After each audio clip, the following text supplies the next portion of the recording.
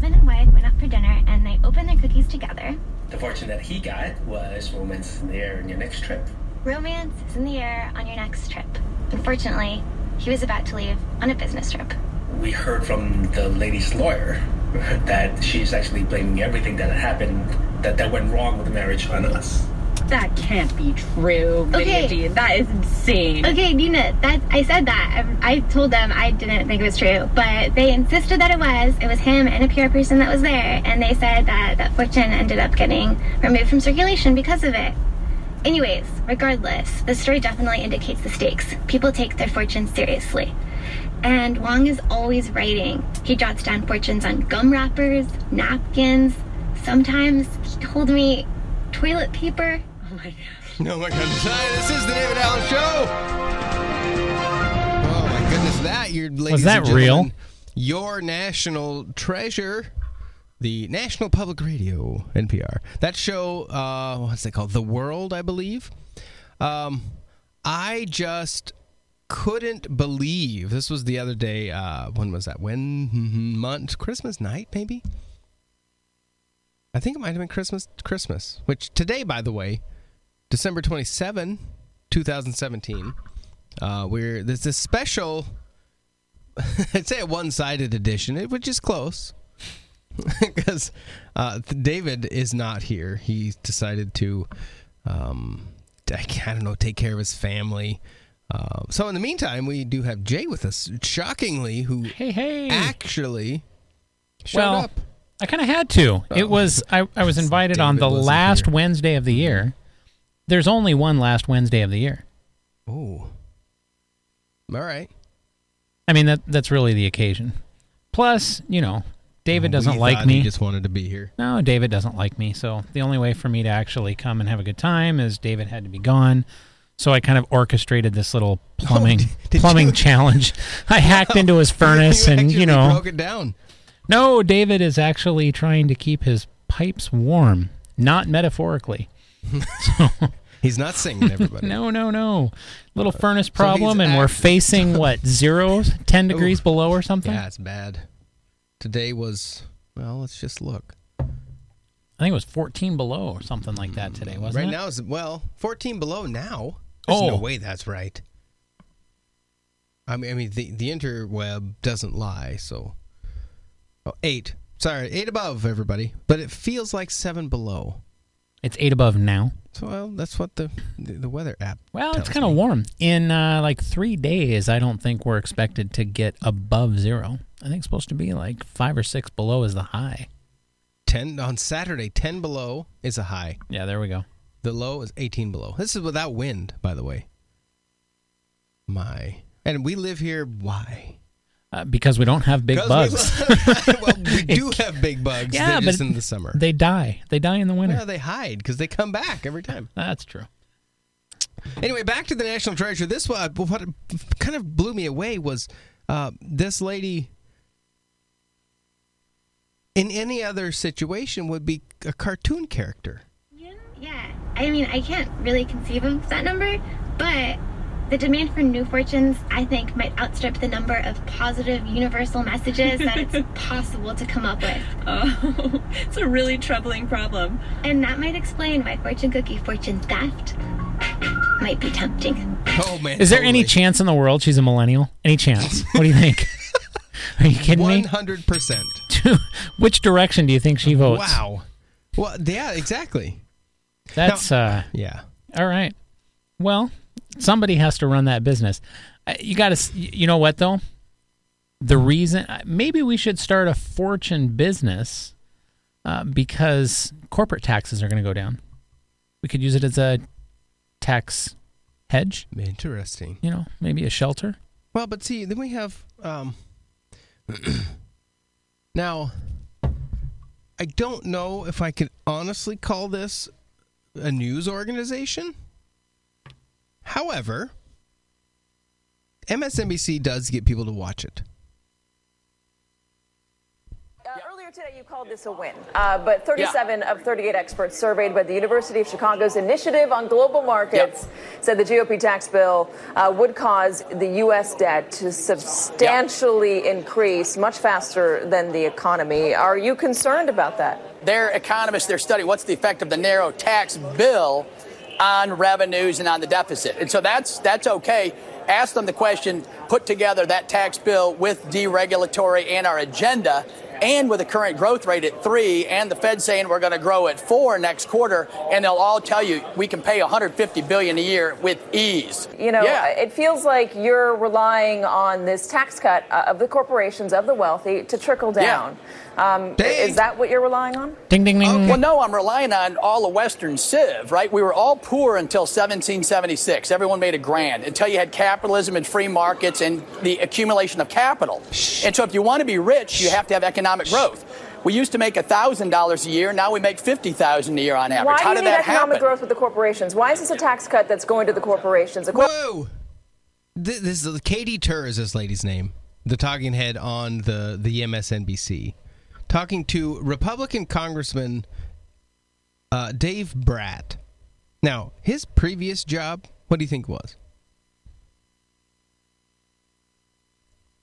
Economics professor.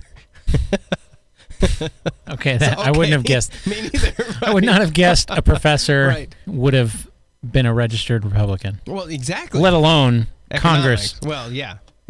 So Katie Tur is just trying to, of course, she has her own bent, and this all happened during the vote, which was... Well, this is one of those, please do not confuse me with your facts. Yeah, You're getting in the way of my opinion. Mm-hmm. Corporations are sitting on record profits, record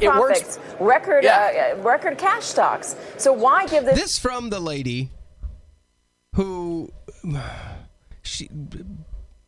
these talking heads on these national news networks, they get paid a decent amount of cash.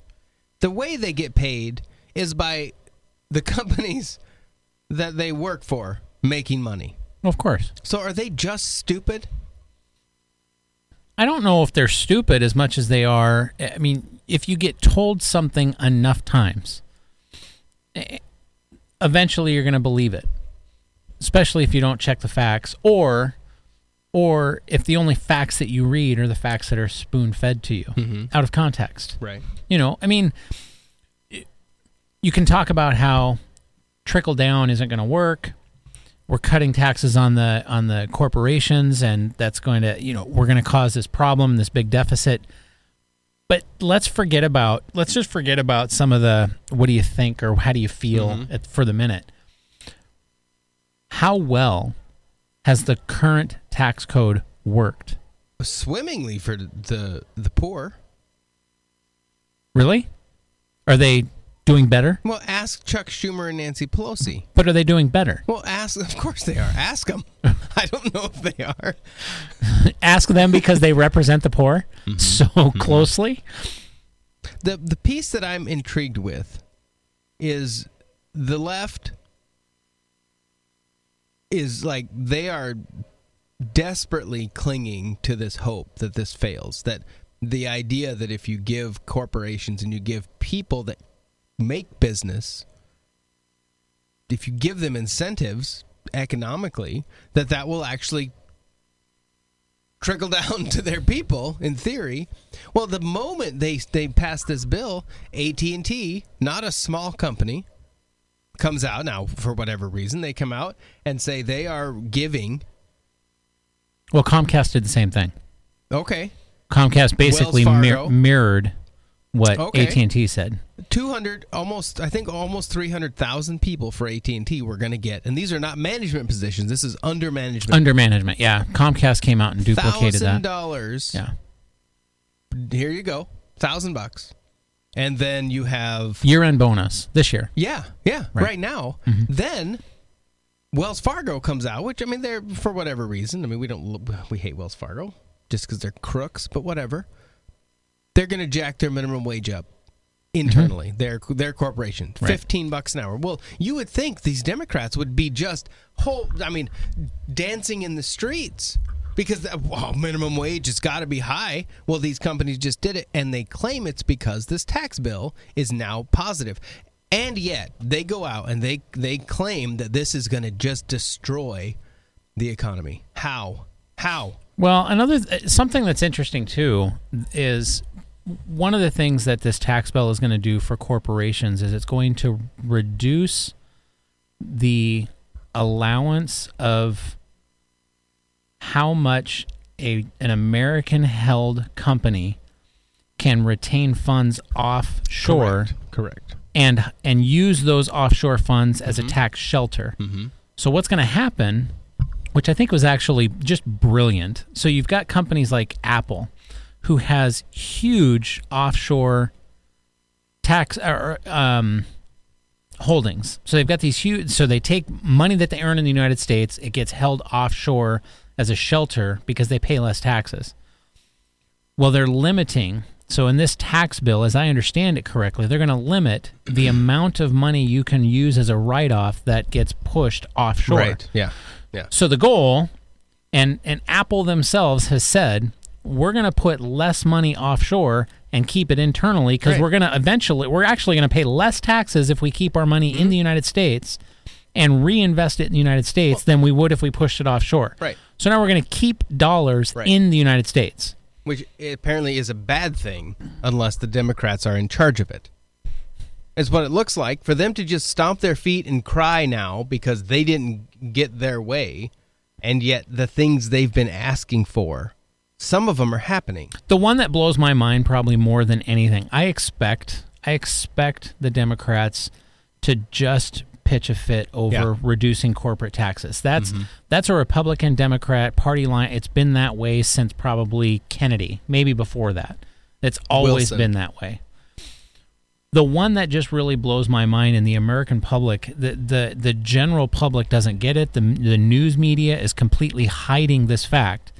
Democrats are freaking out over the idea, and they're lying to the public over the fact that this tax bill is going to stop ACA, Obamacare subsidies. It's going to put an end to them. And the Democrats are flipping out, and they're telling the general public, you're not going to be able to afford your health insurance. Right. They're stopping the subsidies. However, here's what everybody forgets. In 2014, when the subsidies were created, the Republicans said, you can't do this forever. And the Democrats said, we're not going to. We're not going to. We're going to end them in 2016. No. Are you kidding? Right here. Here's an article. This is what I love. That's outrageous. So in the Washington Post, 2014, frequently asked questions, right here. And these bailouts, which is what they were called, these bailouts are going to last forever? Well, no, they're not going to last forever. This is a temporary program that expires in 2016 because by then, quote from the Washington Post, by then, insurance plans will have enough experience with who is in their plans and the level of claims they submit in order to accurately price their products. So this was planned in 2014. They were planning on it being just That's going what they through told. the They roof. told everybody, we are going to end these subsidies by 2016 because the insurance market is going to settle down. Not only has it not settled down, it's continued to increase. The subsidies have gotten more. It can't hold itself up. So now that President Trump and the Republicans are saying, hey, we're going to end the bailouts, just like you said they were. Sorry, we're doing it a year late. Right. But we're going to end them. So nobody's talking about the fact that Democrats planned the sunset on these subsidies, and now it's just being pushed through. Well, I think it just goes back to they have to be the ones in charge. If they're not in charge, no matter what happens, and for them to stomp about and like make a big spectacle of them not going to talk with the president about what's happening, like they have this whole thing that they're not going to go out and they're not going to go sit. And Trump, the genius at marketing that he is, had empty seats there for the TV cameras, and he totally ripped them apart for not showing up. Hey, they're here. We invited them. They're supposed to be here, and they chose not to. Right. I'll tell you what, Trump is a master at manipulation. Well, and I think part of that is because he's not looking for a lifelong political career. It sure doesn't seem like that. He doesn't need it. Right. If he happens to get elected for a second term, that's going to be icing on his cake. But he doesn't need to be elected to a second term so that to go off into the sunset and become a political speaker, motivational speaker at $500,000 a head. He doesn't need that. So I don't necessarily agree with everything that he's doing. Right. I don't agree with every decision or how he tweets, if I were a tweeter. But the thing that fascinates me about him is he doesn't need to cow down to the political rhetoric. He's going to do what, in his mind, from a business perspective, makes sense. I was listening to another... He stands to lose money if he screws over big corporations. Right. Well, the other piece that is fascinating to me is Chuck Schumer, the senator from New York, also the leader in the Senate. Like, he's the Democratic leader. He represents Wall Street. For him to go out and verbally just rip apart Wall Street and these fat cats, these wealthy people, he's the reason they're there, or they're the reason he's there. And he will not let a bill come through that really regulates Wall Street very well. Well, he just won't let it come up. New York is going to have their own problems with this tax bill because they've got such California the same way. They have such high property and income taxes, and wealthy people. They're going to leave in a second. They stick there because they get to write off all of, so they don't care. We're gonna have these huge income taxes in the state of New York. We're going to write them off. Well, there's now going to be a cap on those high property tax and high income tax write-offs. $10,000. Right, federally. So now New York is pissed off at, New York is mad at the feds for capping the write-off because their taxes are so high. Well, and I think what this is going to do is shine a light on these states that are outrageous and out of control. California is the example. They are out of control, their government. And their taxes are ridiculous, and they show that. New York, same way. But you get these uber wealthy that don't mind having. Well, it's because they didn't mind because they didn't have to pay it. Because they can write off. They can write off $100,000 in taxes, and now they're not going to be able anymore, to. Yeah. So for people to complain about Trump, he is New York. How is he going to get around that unless this is part of his dad's deals he made? Maybe to get out of taxes on some of his properties, which that's just genius. I'm sorry, we like it or not, to make a deal with the city and the city government to have 40 years of tax free on a property because you're going to fix it. That's pretty impressive. I just and corrupt, but okay. There's a part of me that doesn't. There's a part of me that really has a hard time with the fact that they're putting a cap on how much you can write off on your federal taxes for state taxes, whether it's property or income. And the reason is now you're going to get double taxed, essentially. Well, you're going to pay a tax, and then you're going to pay a tax on that at the federal level. Well, is that technically a double tax? Because the idea is let's say I owe, just forget about the cap, but let's say I owe $1,000 in property tax. State. Well, under the old law, I could take that $1,000 and deduct that against my taxable income, I believe, federally. Right. Why? I mean, that's not taxing. That's not adding money that I'm getting taxed twice on. It's just removing money that I've already paid a state tax on from what I owe to the federal tax. Now, I will argue all day long that I think the federal government's way too big and the federal tax system is not what we need anyway, but I don't see that necessarily as a double tax because it's not. Well, it's two totally different entities. Yeah, it just still it's the at the state level. If you itemize, which few people do. Few do now, right?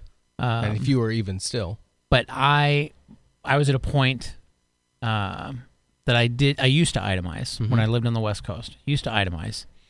And I was able to deduct my property taxes from my state income tax return. So if I paid... Well, this doesn't affect your state income tax. No. Right? No, it doesn't affect my state income tax. But what I'm saying is, when I would pay my Oregon state income tax, my taxable income under Oregon state allowed me to deduct the taxes, if I itemized, that I paid on property tax. Okay. And I think the idea is, if I've paid the property tax, reduce that from my income so I'm not paying taxes on money that I've paid in taxes. To the state, that makes all the sense in the world. Well, two different entities, though, because property tax goes to the county, income tax goes to the state. So isn't it the same concept? Oh, it could be. And this is one that I struggle with because what's happening is you've got people that are sheltering. You've got a state that is overtaxing, in my opinion, and it's working because they're able to reduce the federal tax. So you've got people that are brilliantly utilizing their wealth in a state where they can invest into real estate, right, reduce their federal tax bill, but now that's going to get taken away from them. That's a tough one, but I think it's a small minority of people. I think so too. But do you think this is deliberate by the right, I guess, to to really shine a light on these high tax, very, very, very blue states? Oh yeah, I wouldn't. My from what I can see, this is a direct. Hey, everybody, look what they're doing. Yeah, to you. I think so. Yeah. You've been able to get away with it, or they've been able to get away with it, just like you said. But now they can't, if they're gonna try, you have choices now. You can leave to another state. I mean, I've read some stories where there's some big fat cats in New York that are right now eyeballing Florida. Right. And being wooed by Florida because... Yeah, but have you heard what New York is saying? The New York AG, Attorney General. Yeah, they're going to go after him. He's already saying, but if you've got business in New York... if you think about business in New York... You're going to have to prove... Right. Exactly. That you really have moved residency. Because if you have connections in New York... Right, yeah. Then, you probably are still a resident and you're just trying to avoid taxes. The AG's office has said that. Well, they are one of the most aggressive auditors anyway. I don't know if I grew up in the Rush era when he began in the 80s when Rush Limbaugh actually started his thing. I thought you were talking about the band. I don't give a rip about them. I'm not that old. But 1988, I think, is when Rush began, and he started his thing and came on the scene as this bombastic voice who changed the way radio. Yeah, I mean, he invented talk radio. Didn't exist before. Well, he was in New York City. That's where he was. So you're in New York City and was for a long time. And then they had transitioned to Florida, but still had a lot of the show went through New York, and there was some issues that happened there. Well, because of that, he's a full-on New York taxpayer. You have to be. And for every year, I'm assuming that it's true because he has claimed it, every year he gets audited by New York. Because they want to verify and make sure they get every dime. I mean, he's a multi-millionaire. They want to get every dime they can out of him because he might have some dealings in New York. He might come to New York once a year to do some work, and if that's the case, there you go. So it's that, and But isn't that? Don't you think that New York is exploiting that? I mean, you can own. I would think so. You can own a business, but you have to So you own a business in one state, but you can't live in another. Clearly, you must be trying to lie to us. You must be a resident of this state if you have a business in this state. No, I think what they're saying, if you have a business in the state, you will be paying all the business taxes, is what it is. It's not the business tax. And any money that you make off of that, I think they claim as that's New York. You owe tax in New York because you made that because of New York. Really? What about the people that live in New York and commute to New Jersey? and work in New Jersey? What about the people that New live York in gets that because you live in New York. Yeah, okay, but what about the people that live in New Jersey and work in New York? Yeah, I don't know. What are they? Dual citizens? Probably. But you talk about them not, like the left not really talking about this, healthcare situation. Well, celebrities jump in the same game. Jenna Fisher, you know who that is? Mm-hmm. Actress from The Office. Saturday, she weighed in on the Twitter on the recently passed GOP tax bill. And we know that celebrities are they know exactly just, what's up. Yeah. Yes. Okay. The downside is they have a lot of people that watch them. Yeah, right. And so when they say things, I mean, there's some there's weight to it strictly because they are telling it to a big crowd. And this was her tweet on December 23rd. I can't stop thinking about how school teachers can no longer deduct the cost of their classroom supplies on their taxes, something they shouldn't have to pay for with their own money in the first place. I mean, imagine if nurses had to go buy their own syringes. #UGH. Well, UGH? Really? Here's the truth of the matter. The $250 school supplies deduction was actually kept in the bill. Wasn't removed. And several conservatives and reporters on Twitter basically called her out. What it was is the House bill had they wanted to remove that. Well, the Senate bill put it back in, and the compromise, when they get together in conference, that stayed in. Well, she's then stating as fact to her millions of followers on the social web that something that is clearly not true. And then she followed it up with another tweet on Christmas. Thanks for your tweets. I had some facts wrong. Teachers surveyed by Scholastic in 2016 personally spent an average of $530 on school supplies for students. Teachers who worked at high-poverty schools spent an average of $672. The tax deduction was capped at $250. Well, it was capped. It's been that way since, I think, 2012. Who was in charge back then? Oh, no. No. It was Last probably I- previous administration. Right. It was carried over from Sunrise previous- bill that they put in with the next administration. But let's get real. Teachers do what they do for the same reason pastors do what they do. The good ones do. Absolutely. And the same reason that nurses do what they do. It's, teachers don't do what they do because they want to get this great write-off. Mm-hmm.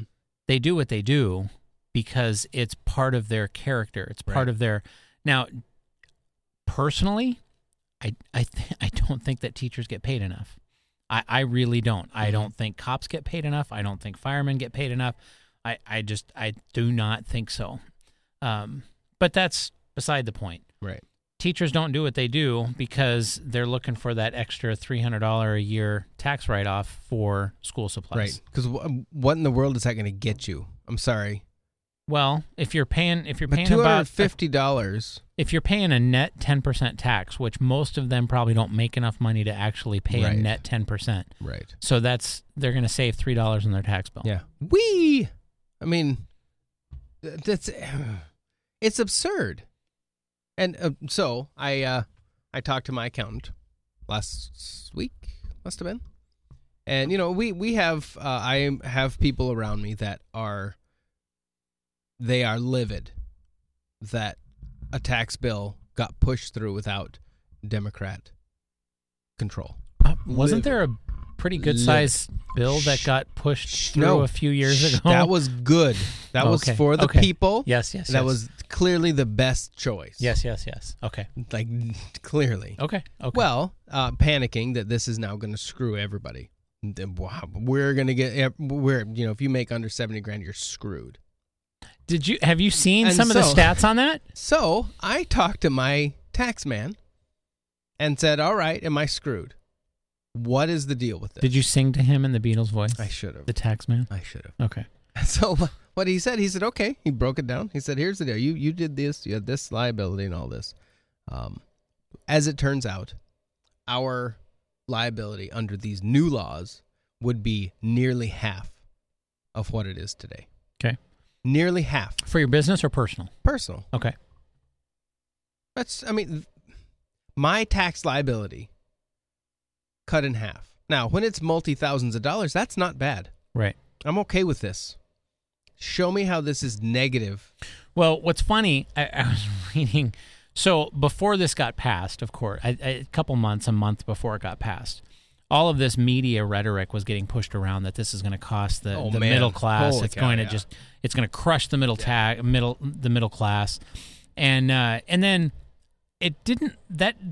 Those little tidbits weren't out there for very long before the fact checkers started kicking in, and then telling people, and with facts, here's where that's false. Right. Here's where you're going to save money. Here's where the middle class are actually going to save money all the way through 2025. And here's how. Facts. A month after all of the fact checking, which really was not publicized on any mainstream media. Nope. 70% of people polled still believe that they're going to pay more taxes. I think it was like 72%. Really? So, but that's... And they wonder where this idea of fake news comes from. But I would be willing to bet that if somebody were to go out and poll enough people today, they would still be under the impression that health insurance is going to get cheaper in the next few years because of the Affordable Care Act, and it's going to work. It never was going to work. It was designed to fail. No, it wasn't. Oh, okay. It was not. Sorry. It was designed to succeed because in Right. 2014 they said we wouldn't need subsidies anymore. Oh, that's right. They designed it to succeed. I mean, health insurance is 3 times the cost as it was 4 years ago, but that's I forgot. it's probably 4 times the quality now. Oh, is that it? Probably. Really? So probably. So the value followed the actual quality I'm thinking. of care? That's what I'm told. Huh. Something. That's interesting. You know, doctors hate the Affordable Care Act. Medical billing companies abhor it. Well, I have a friend that I've gotten to know who is a doctor now. He came to the doctoring world later on in life, so he had a full career before that, and then went back to med school. So I like him because I think he understands business a little more, and he understands life. He didn't go straight from high school to college to med school. He lived.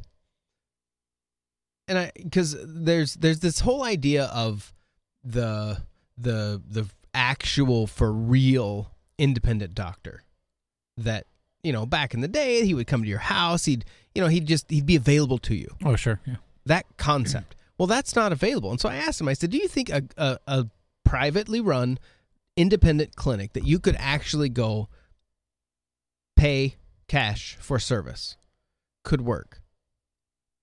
And he said no. Because so many patients are on Medicaid, actually. Medicaid. And Medicaid sets so many rules that there's just no way they would survive because the percentage of their patients would just, I mean, they would lose a huge percentage of patients because they couldn't take Medicaid. I read an article last year, and I wish I'd have saved it, but I don't even know what magazine it was from.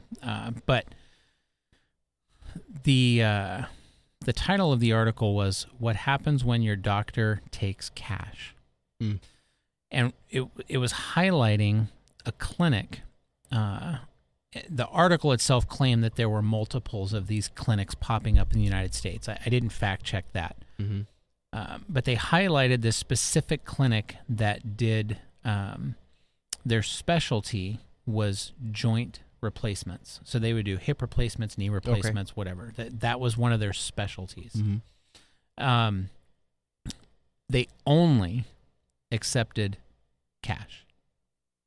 Like full on, a full payment, or like that's the only payment option. You had to pay for it all, or you only could pay the bill with cash, even if it was overtime. No, it wasn't. It was, or was the idea that no insurance? There's zero insurance, and we're not going to give you a loan. You're going to write us a check. You're going to give us a credit card, but no insurance. If you want to claim this on your insurance, you pay us, and then you go figure out whatever you want to do with your insurance. We accept no insurance, none, zero. No Medicaid, no Medicare, nothing, zero. The cost to get a knee replacement was a third the cost that it was if you went to a hospital that took insurance. There's that much extra bullcrap that you have to do. I don't know if with you've ever insurance. looked at an explanation of benefits. It's outrageous. But when you look at an explanation of benefits, they will charge you $150 for an office visit that took 3 minutes. Mm-hmm.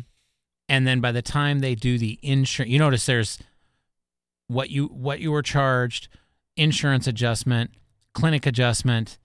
So the insurance takes an adjustment, and then if there's anything left over, then they're required to take a patient adjustment. Right. And so by the time it's all said and done, a $150 bill, they actually get paid about $42.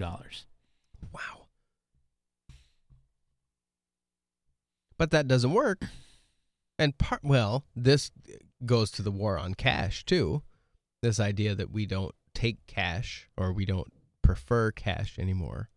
I mean, how many clinics or hospitals have a cash drawer? Right. I don't know. Maybe they do. No one. I would bet that on one hand you could count the people that would pay for something in cash. Well, I think and I don't know. I mean, you still have a certain level of overhead that you can't get rid of. Maybe you don't have to charge 3 times the amount because you don't have to do that negotiation with insurance. Mm-hmm. You know, when a clinic charges you $150 and they only get 42, they now get to write off 108. Right. So now they've got a write-off. Mm-hmm. Okay. Well, if you don't need to deal with the write-off and you don't have to deal with the insurance, Right. now you can just charge the actual cost. Mm-hmm. See, I would love somebody that would be willing to go out on a limb and try it. Even in a community the size that we have here. 3,500 people. But do you have enough people in a community of this size? I would argue you probably don't have enough people in a community this size that have the disposable cash to pay for their medical issues. Right. Because we've been that conditioned works, that insurance is the only way to get medicine. And that only works if you're healthy enough to go to a doctor that your ailment fits within their specialty. Right. But the minute it fits outside of that and they have to refer you to the hospital, now you have to have insurance to go to the hospital. So you'd almost have to have an all-inclusive clinic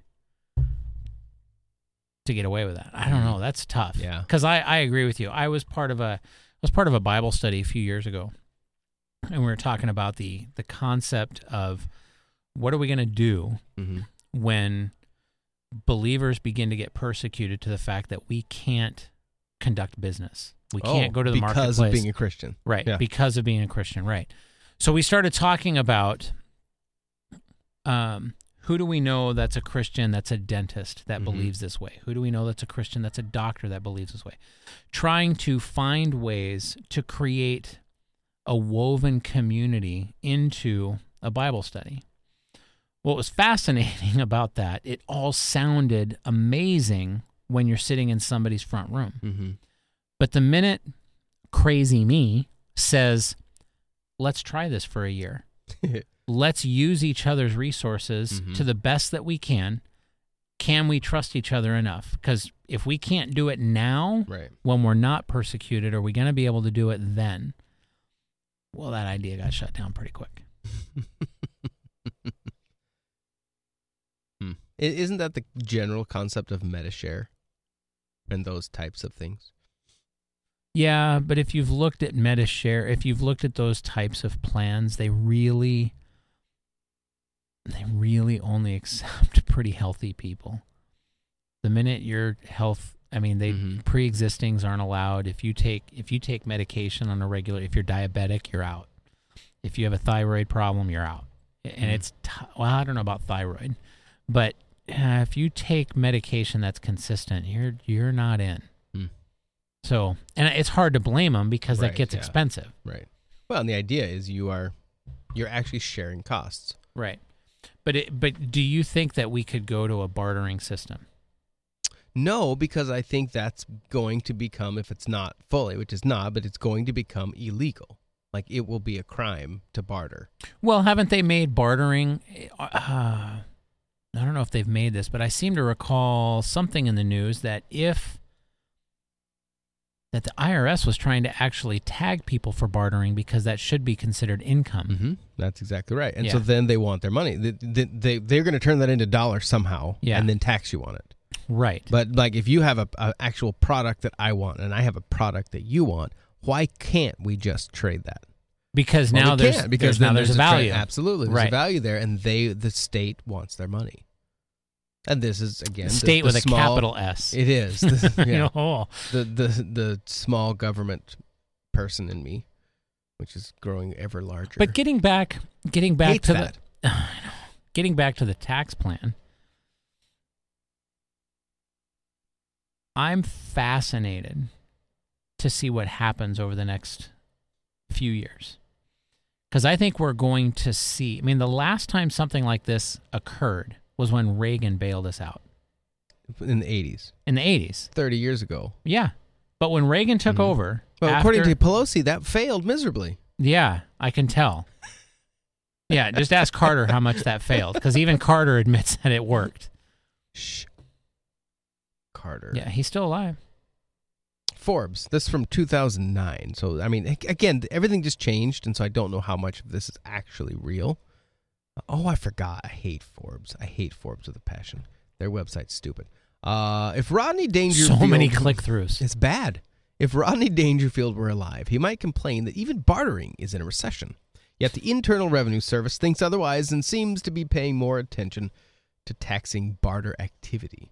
At least that's the impression from an email that appeared in my inbox recently. Do you barter? Queried the headline. Somehow, I knew this email was not about Bart Simpson. In fact, it sounded almost accusatory. No, I actually don't barter, though I think lots of people do.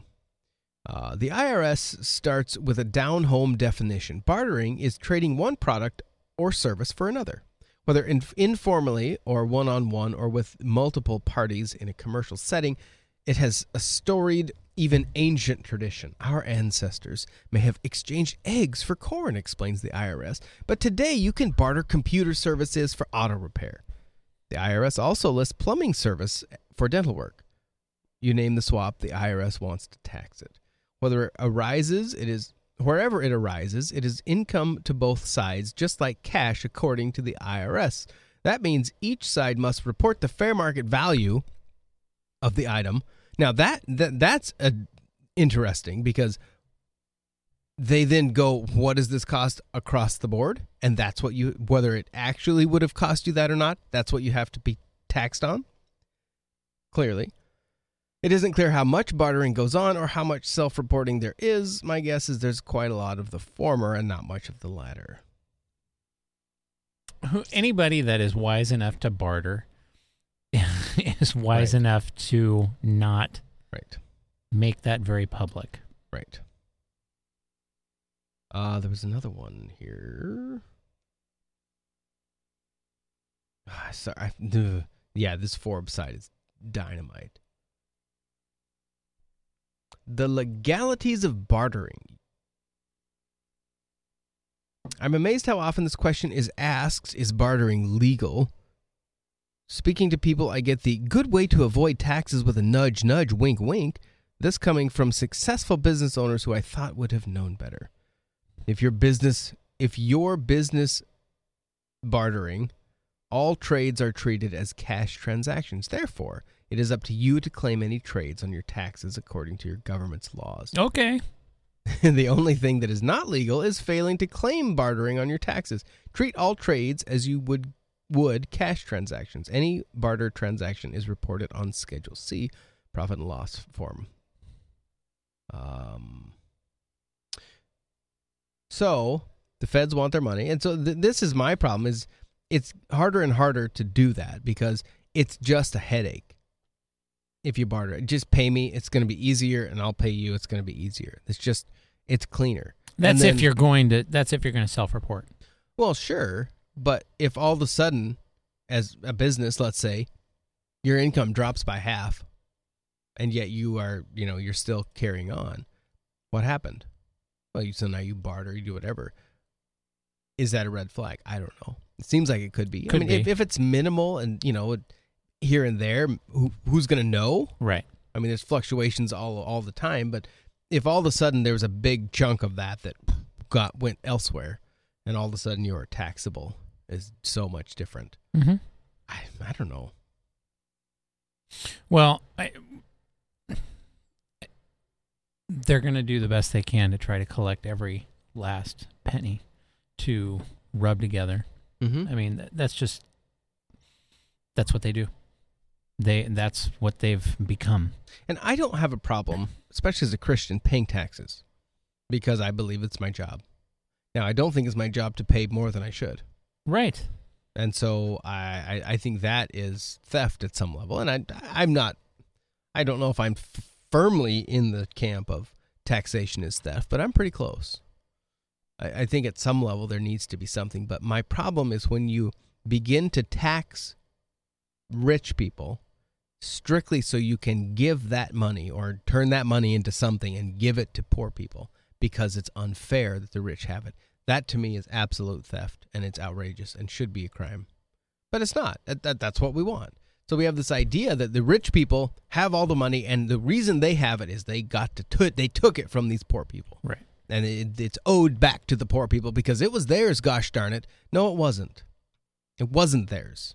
Well, it's the misconception that money is a limited pie. And the more that the bigger Federal Reserve, the bigger make their own. The bigger slice that you take removes my slice. Right. And that, I don't know. That's clearly not the case. No. Because, it's not like anymore we have a pot of gold. That is it. And once that pot of gold's gone, it's gone. It's got to be divvied up. That's called socialism, I think. Shh. Oh, sorry. Go Bernie. Right. Never mind. Go Bernie. Speaking of Bernie. Is he still alive? Jake Tapper, the CNN, the Clean News? No, the Clinton News Network. There it is. Jake Tapper had Bernie, Bernard Sanders on, talking about the tax cut. Is he shooting for sainthood? 91% of middle-income Americans will receive a tax cut. Isn't that a good thing? Yeah, it is a very good thing. And that's why we should have made the tax breaks for the middle class permanent. But what the Republicans did is made the tax breaks for corporations permanent, the tax breaks for the middle class temporary, and according to the Tax Policy Center, that same organization, at the end of 10 years, 83% of the benefits go to the top 1%. 60% of the benefits go to the top 1/10 of 1%. Meanwhile, at the end of 10 years, well over 80 million Americans will be paying more in taxes. 13 million Americans, as a result of this legislation, are going to lose their health insurance, health care premium. Okay, that number is thrown about so stupidly because how many of those people only got insurance to not pay the bill, not pay the tax they were, the fee, the penalty, the your fair share tax? Well, the subsidies were supposed to end. We finished that. Are you kidding me? Stop saying that out loud. Premiums are going up. We got a $1.4 trillion deficit as a result of this bill. And Paul Ryan is going around saying, we have to offset that deficit by cutting Social Security, Medicare, and Medicaid. To answer your questions, should we have focused on the needs of the middle class? We should have. But the bulk of the benefits in this legislation go to large, profitable corporations and to millionaires and billionaires. So let's talk. Okay, is that bad?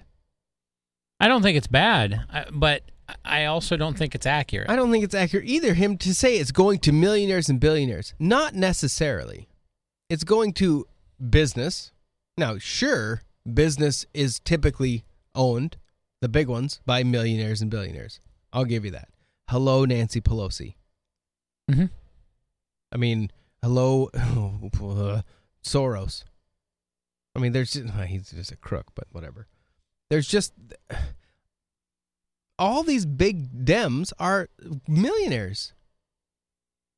They're going to benefit from this if that's the case. Are they really, really saying that they don't want the benefit? Because if they don't, no one has stopped them from paying more taxes ever. No one has ever stopped them. But they have to beat that drum because their lemmings follow them by beating the drum. It's true. You know, I mean, how did Mrs. Clinton get away with accusing President Trump, or then elect, or campaign Trump, of not being able to relate to the public because of his wealth. Right. Who was she? Yeah. Was she, I mean, maybe in comparison to his wealth, she's a pauper. I don't know. Maybe that's what. Maybe But that's we what it don't was. know because he's not ever released his tax forms. If only he would do that, then we would know. There is no legal requirement, as far as I know, for a president or a candidate to release their tax form. I don't believe there's a legal requirement. That came out last. That came out during this particular. This is just vetting. it's just what do they call that? It just happens. You know, it's kind of the thing you do. What do you call that? Common practice. Okay. Does anyone notice this? I feel like I'm taking crazy pills. Transparency. Right. I don't know. Maybe a level of transparency. But we've also. When was the last time we had a president that was a self-made billionaire that held multiple corporations that didn't come up through the ranks of politics, whose tax returns Obama are a volume? Mm-hmm. When was the last That's time? very true, yeah. You know, I mean, at some point, it would have been nice if he would have released his tax returns just to shut everybody up. However, there's a part of me that's like, look, the guy owns hundreds of companies. Mm-hmm. Is it really in his best interest to release his tax returns, which could contain proprietary information? Totally, Does he want that to become public record? Mm-hmm.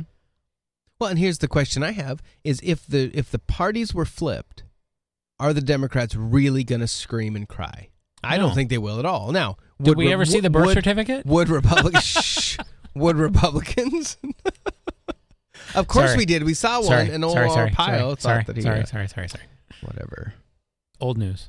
All right. But I want to comment though on Sanders' point that these the tax breaks for the middle class are set to expire in 25, and the tax breaks for the corporations are set to never expire.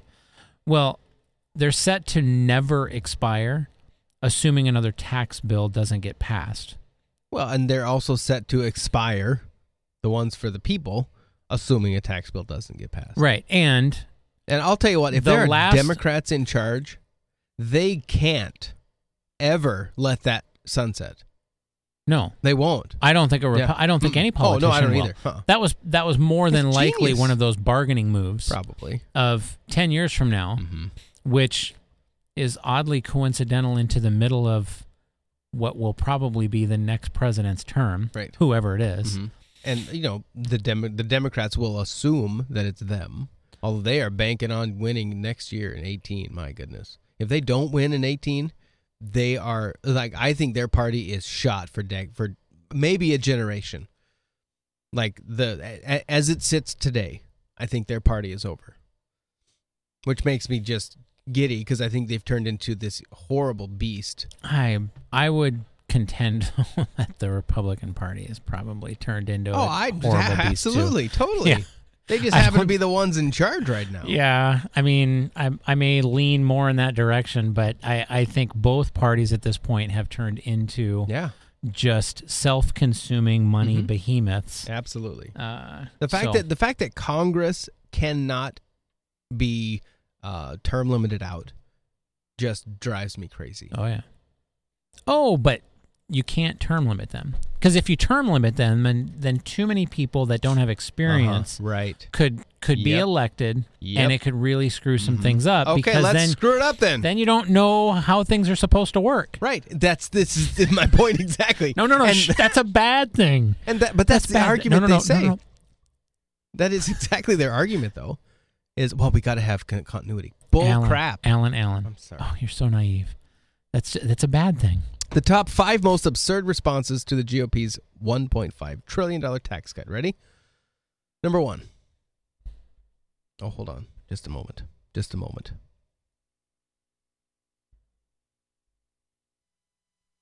Nope. Let's see.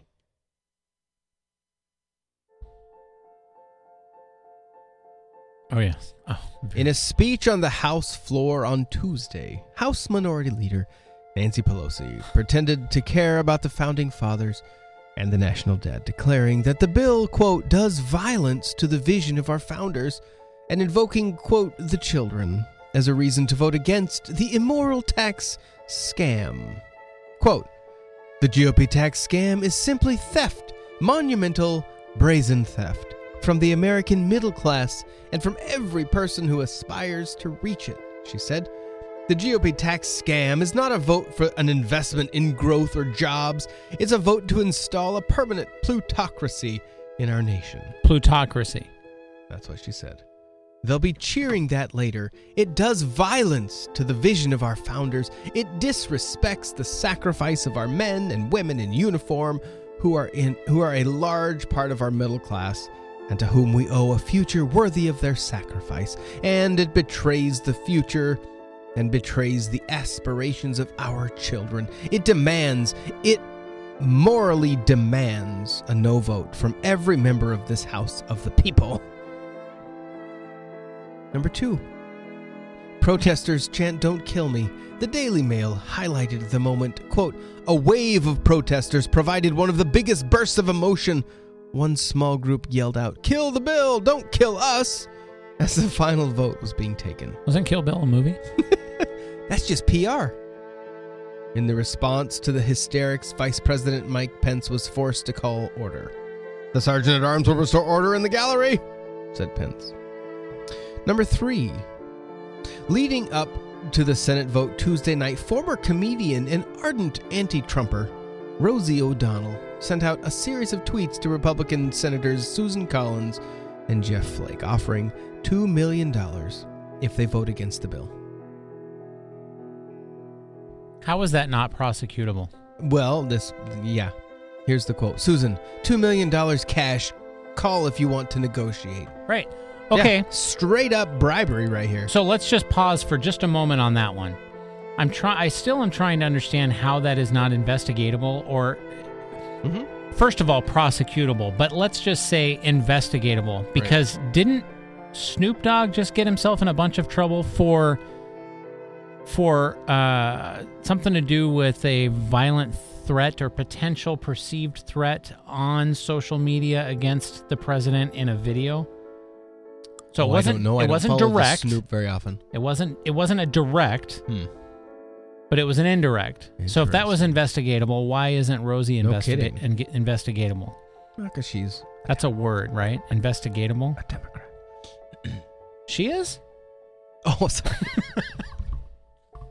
I think they're too conservative for her. Prior to the gracious offer, Rosie told Collins she's no woman and that she's voting to kill Americans. The only problem with Rosie's generous $2 million offer, of course, is that it violates federal law. Under 18 U.S. Code 201, offering $4 million in bribes to senators to influence a vote is punishable with up to $12 million in fines and or imprisonment for as much as 15 years. When Daily Wire editor-in-chief Ben Shapiro tweeted that Trump would have his face carved into Mount Rushmore by Friday if he investigated Rosie, she responded in standard Rosie style, writing, "Suck my something, Ben." Little toe. And here was Shapiro's response. "You're already a felon, Rosie. Don't be a homophobic sexual harasser, too." Hashtag me too. Number 4, Chuck Schumer prophesies dark, dark days ahead, and Republicans plagued by regret. Just before the vote in this House, the other key congressional Democratic leader, Senate Minority Leader Chuck U. Schumer, went full doom and gloom and warned Republicans that they would soon, quote, rue the day they voted to reduce Americans' taxes. How terrible. The $1.5 trillion in tax cut, quote, blows a hole in our deficit, he said, hyperbolically. Republicans will rue the day that they passed this bill because it's so unfair to the middle class. It so blows a hole in our deficit. It so threatens Social Security, Medicare, and Medicaid. They will rue the day. And number 5. Nancy Pelosi invokes Armageddon. Leading up to the vote, Pelosi resorted to the end of the world scenario. Literally. A little over a week before the vote, Pelosi appeared on television to declare that the Republicans' bill was in fact the end of the world, Armageddon, as she said between her falling out teeth. Pelosi made the comment in response to being asked if the Democrats were overhyping the negatives of the bill because, quote, many people are getting a very modest tax cut and it's not the end of the world. No, it is the end of the world, she said. I watched this. It cracked me up. The debate on healthcare is life, death. This is Armageddon. This is a very big deal because you know why? There's really a very hard way to come back from this. They take us further, more deeply into debt. What can you do but raise taxes? They throw a few crumbs to the middle class. What they give with one hand, they take away in bounty with the other. This is just rubbish. This is just vomit. Yeah. Apocalyptic terms, but isn't really what's going on is that many people are getting a very modest tax cut and some people are getting a tax increase while a lot of this is also going to business, but it's not the end of the world? No, it is the end of the world. This healthcare, the debate on healthcare is life, death. This is Armageddon. This is a very big deal. Because you know why? You think they went to There's acting really school? a very hard way to come back from this. They take us further, more deeply into debt. What can you do but raise taxes? They contend that they're a gift. Wait a second. to Whoa. corporate America, but She's complaining because supposedly they're taking us further into debt. And what can you do to fix it but raise taxes? So they just want to raise taxes. Right. What she should No, be what she's she doing should is be she's- giddy. No, she's They setting. just gave us the opportunity to raise taxes on people. She's setting up their argument for a few years from now. Oh, totally. Yeah. But I agree not with that. addressing that 3 short years ago, what came out of their mouth was that the subsidies were going to end because the health insurance industry would flatten out.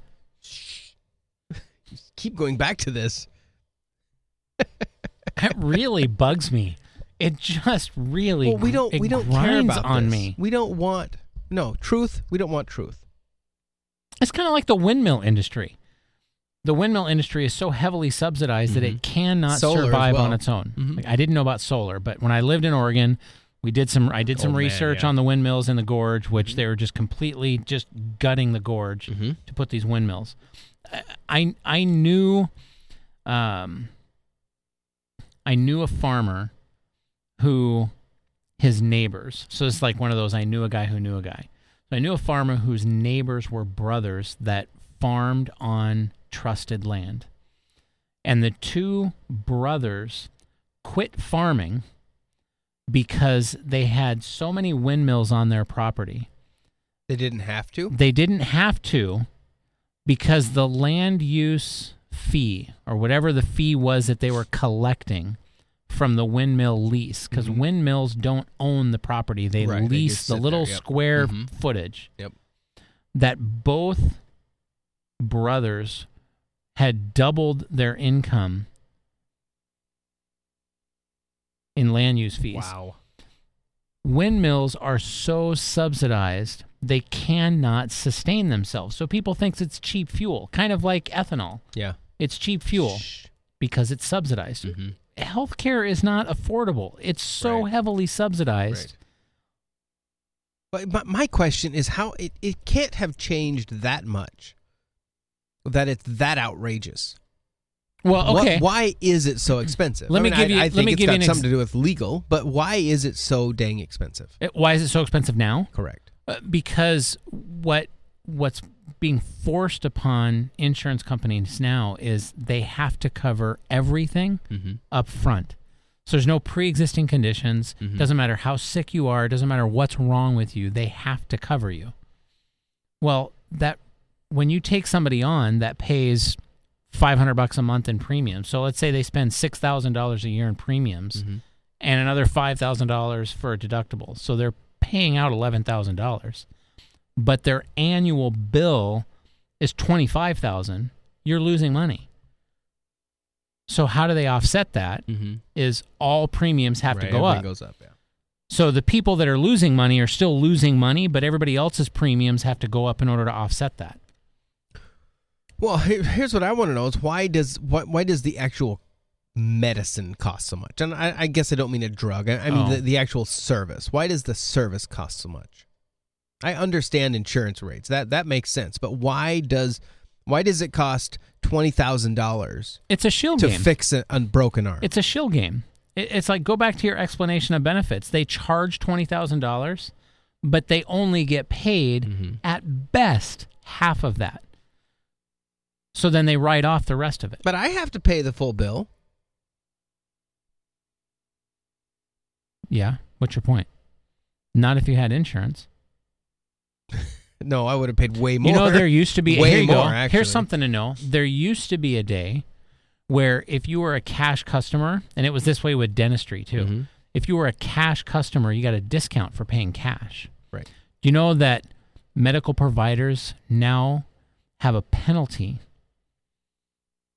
They have a penalty that if you come in and pay cash and you get a discount, and insurers or Medicaid finds out about it, they get penalized for offering you a discount.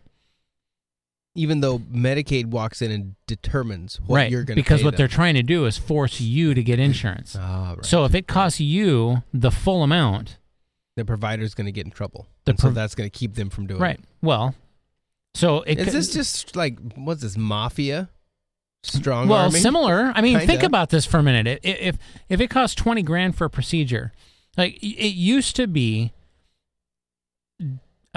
if it costs, let's say it costs $1,000 for a procedure, just $1,000. If you walked in and said, "Hey, I don't have insurance. I'm willing to pay cash right now," generally you would pay 3/4 of that. Right. Okay. You'd pay $700 for a $1,000 bill because they knew they're going to get. They don't have to deal with the insurance, the paperwork, none of that. If they do that today, they get a penalty. They're not allowed to do that.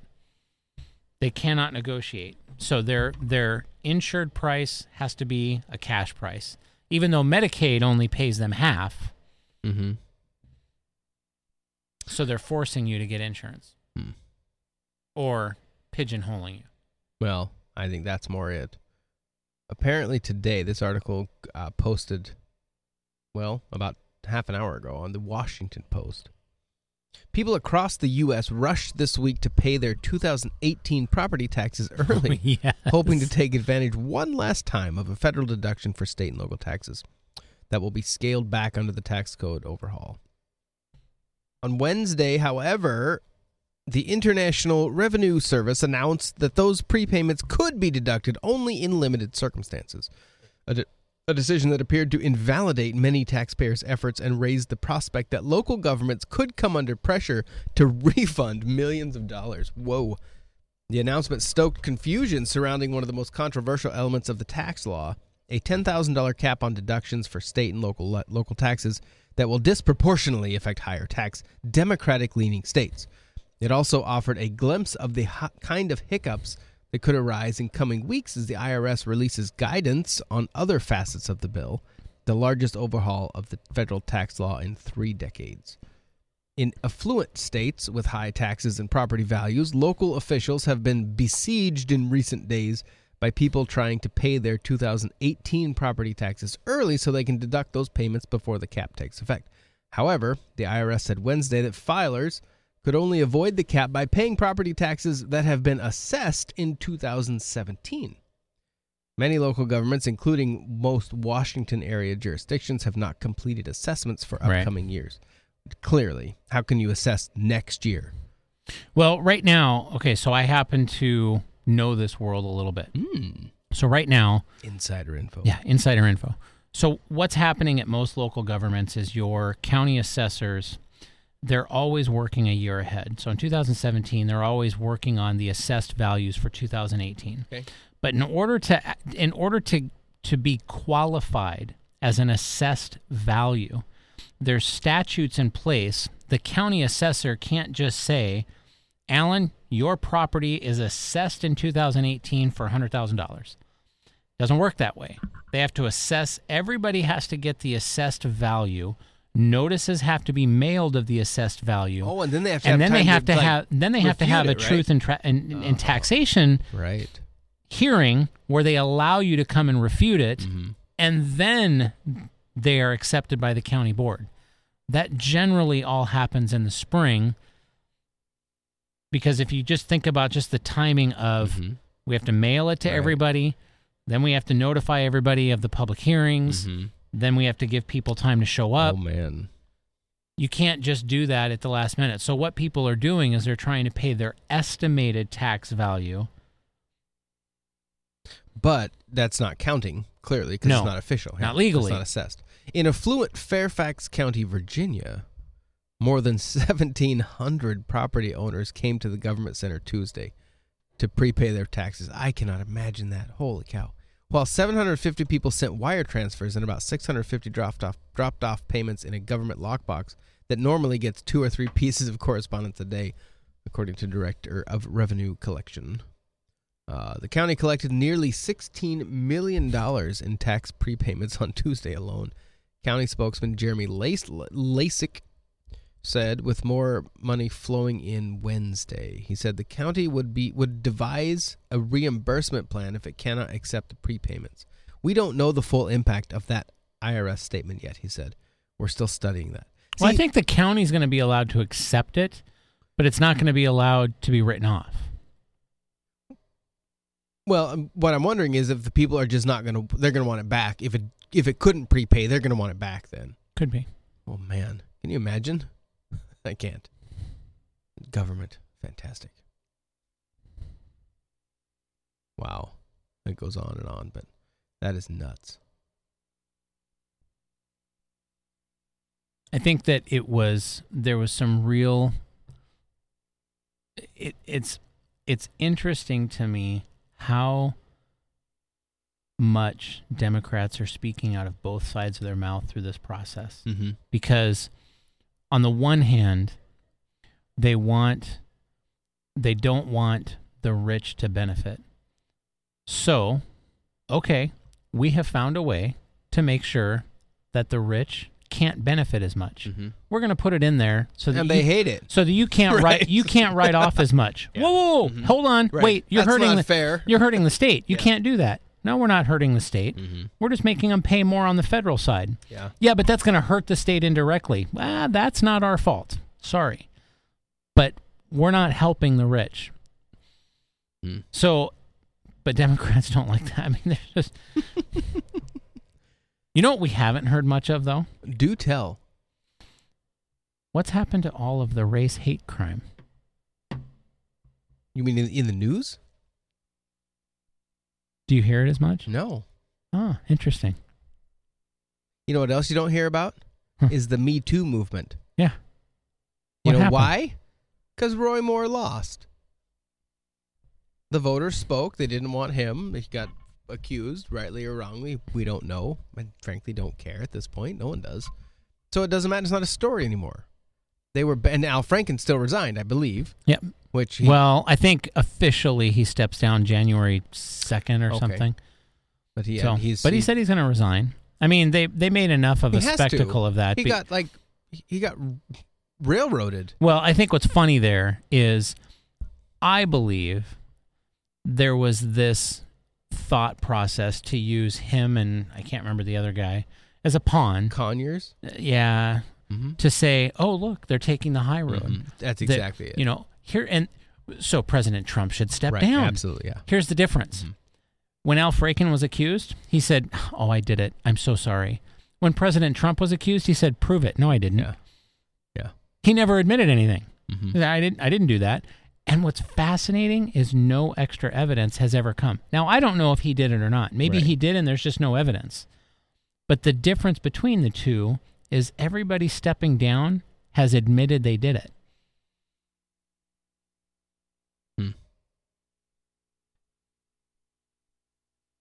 This too will go away.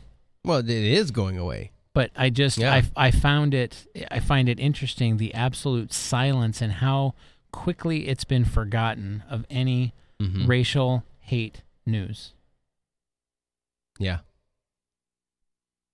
It went away. Well, and it totally proves, I think, that the media narrative is deliberate. Like they are doing what they do to shape the social mind. But don't you think it's fascinating that when you could really go conspiracy on this if you wanted to, but just in simplest terms, there was an administration in place that bought into racial hate news, supported the fact that one race was getting shot by officers of a different race, and was publicly denouncing these things occurring without any formal investigations first. Right? I'm speaking like in huge code, but you know exactly what I'm talking about. All of a sudden, that administration is gone. We don't hear about any of it. I don't think crime just dropped off. I don't think one race is committing less crime now or I don't think white cops are shooting less black people, but it's not in the news. Is that because it's not being talked about from top down anymore? And now the important thing is something else? Did it go away? Did all of the publicity make it go away? Is that what we need? More did publicity? It matter?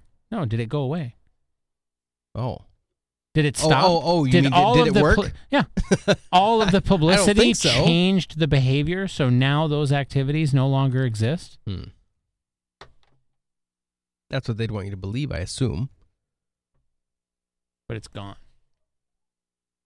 We had riots. We had riots a year ago. It was everything in the news. And what was it 2 years ago? Well, we had riots because of who got elected.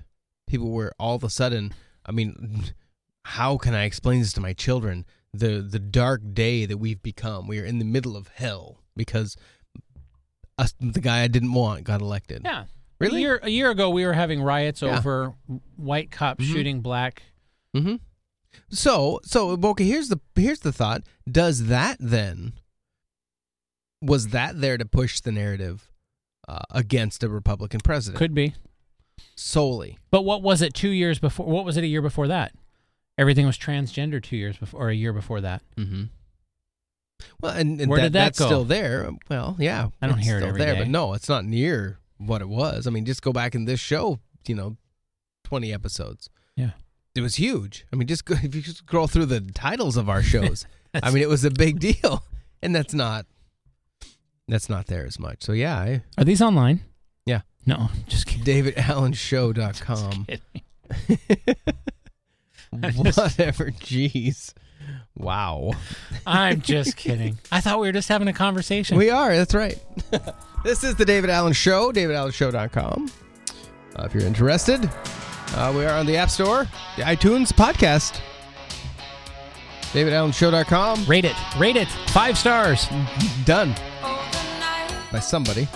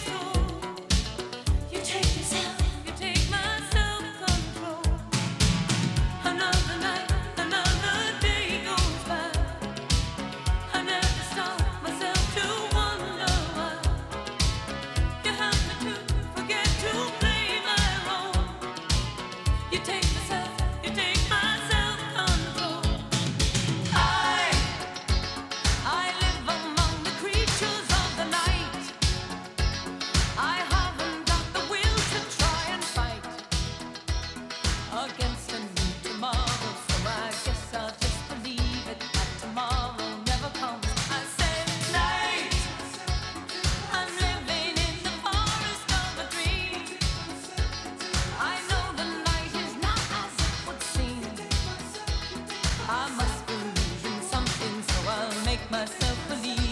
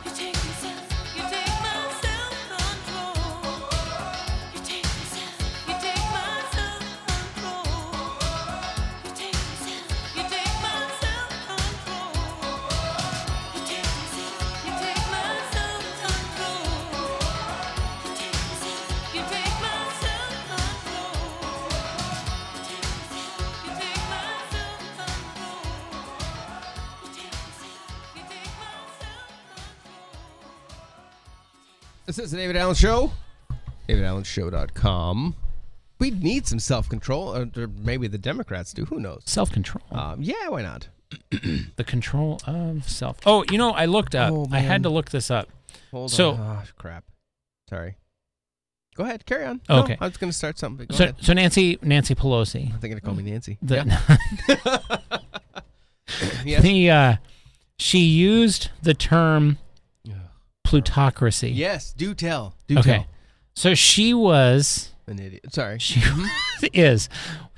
was accusing the current administration of driving us into a plutocracy. Yes. Because of this new tax bill. Armageddon. Mm-hmm. The end of the world. Beginning with a plutocracy. Mm-hmm. Definition of... True? Definition. Oh, no, it's completely true. But the fact that it's beginning now is far from. Here's the definition of plutocracy is a government by the wealthy. Whoa. A country or society governed by the wealthy. The elite or ruling class of people whose power derives from their wealth. Does she know what she's talking about? No. She would not be considered wealthy. Oh, okay. Fortunate. Is that it? Really?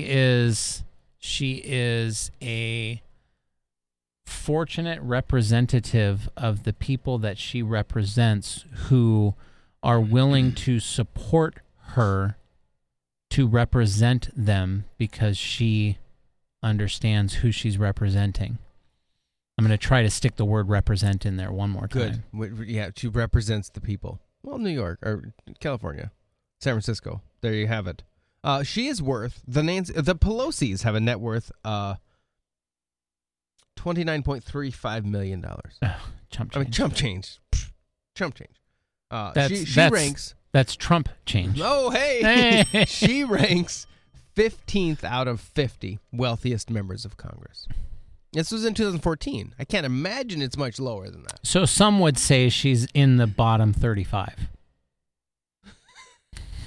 So the others are just higher. Yeah, I bet that's it exactly. She's not in the top 15. She's in the bottom 35.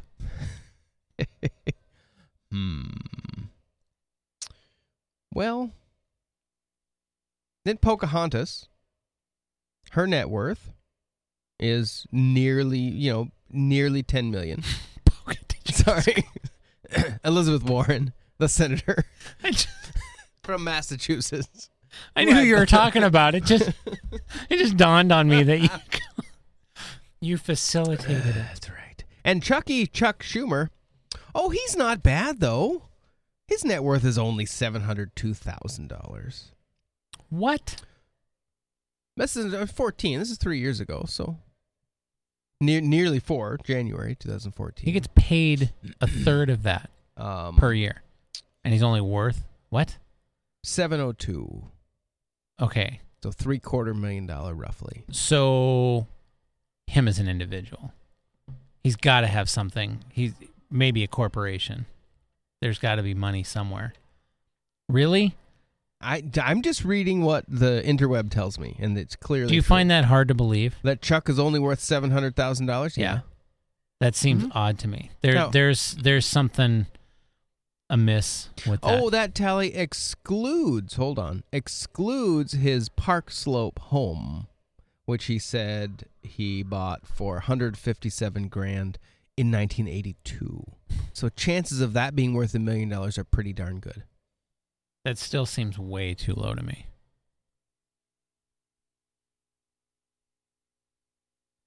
Millionaires dominate Congress, but most New York members are poorer than others. This from 2014, so who knows how exactly current this is. The current Congress may be the least productive in history, but it's probably the richest. Let's see. Let's have a list. Come on, give me a list. This is not a very good article.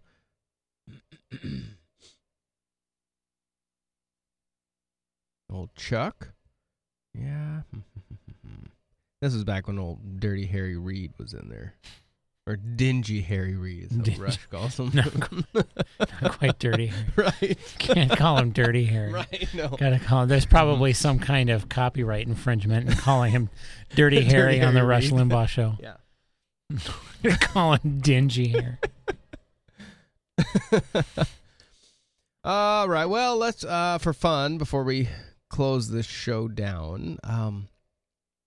We are just doing a quick search of the Googles on the news side. Here we go. No, I don't want this. There we go. Just a quick rundown of the headlines here.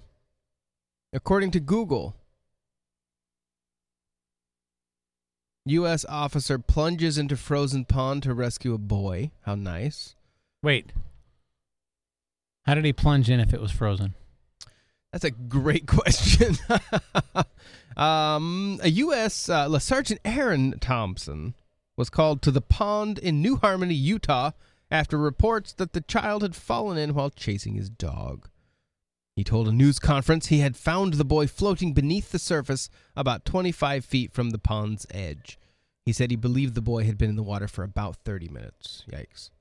Local newspaper, The Spectrum of St. George, reported on Wednesday that the child, who has not been named, was awake in hospital and recovering.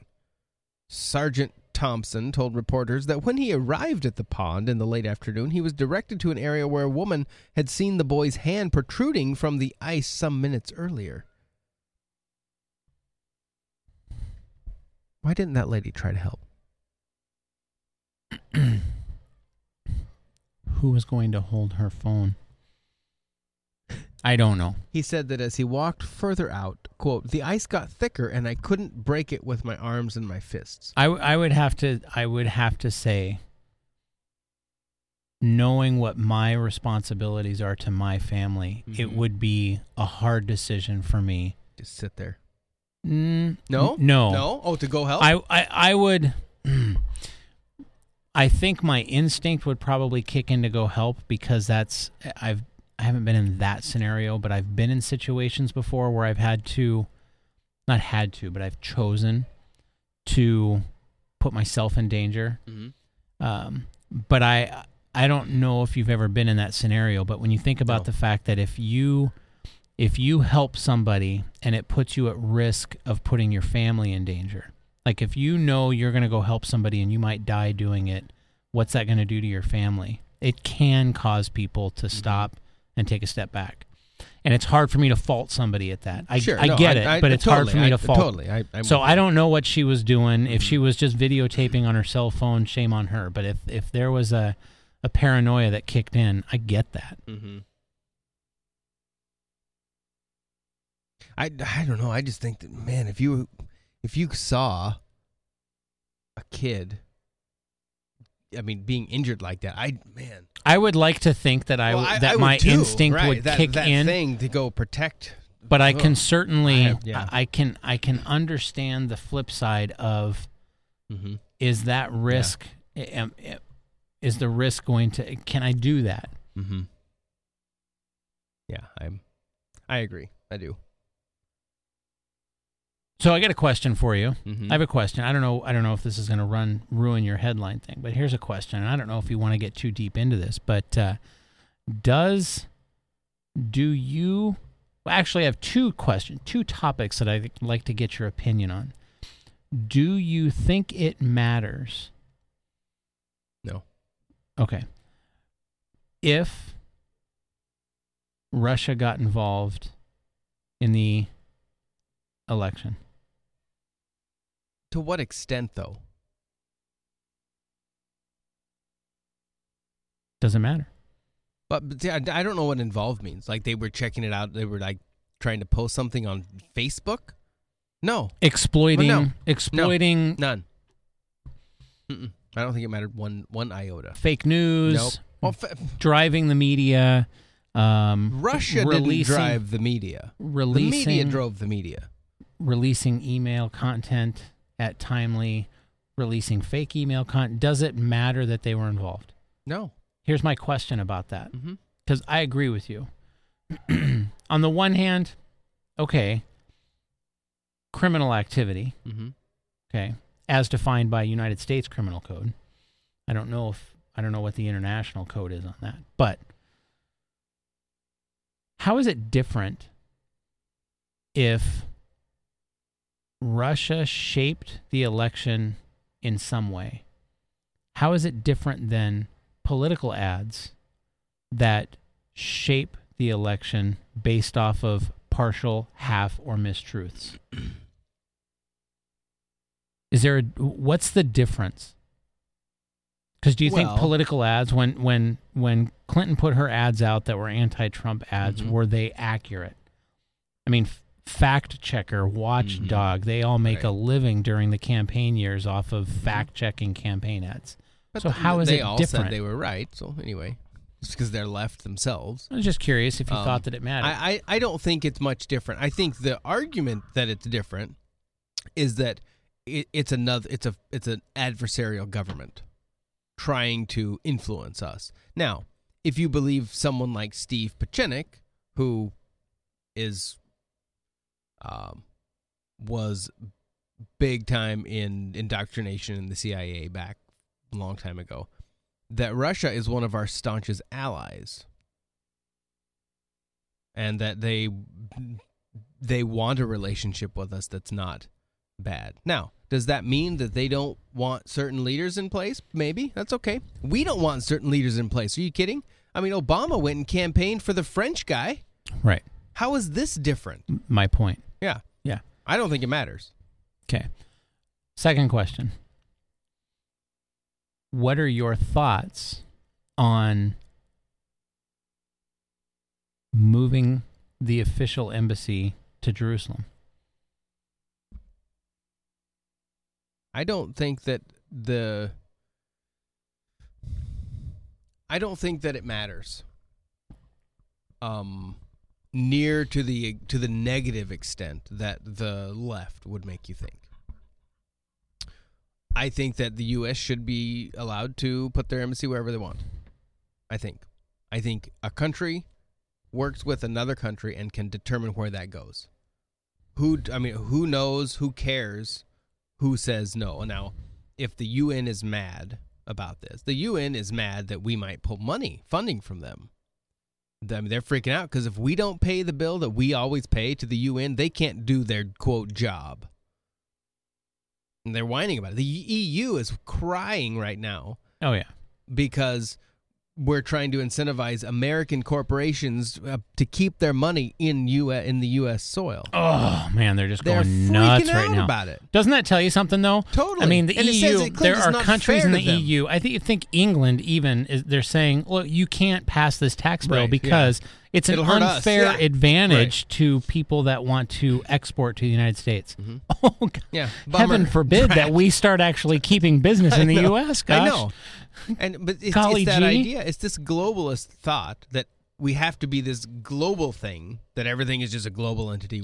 We're all there. No, I don't want to be a global society. I don't think that's beneficial to anyone, namely because cultures are so different. Don't you think it's fascinating? I don't think Russia wants to be a global economy either, or a global entity. No. You don't think that's interesting? That Russia or you doesn't disagree want with to me? Be? No, I think I don't think they want to. I think it lends to the argument that even though we don't claim ally, there's an undertone of ally between us and Russia. Oh, well, but again, back to Pieczenik. Right. It is that whole. I mean, our intelligence, like entities, work really well together. We don't work together. Oh, okay, I forgot. Side note, if you're interested, I don't know if you did it all, but the Sunday's edition of the No Agenda podcast is a 2-hour-long interview with this guy. Putin? Yeah. Oh, dang it. Shoot. with the Steve Pieczenik guy, who is... You should have got him to fill in instead of me. I should have. No.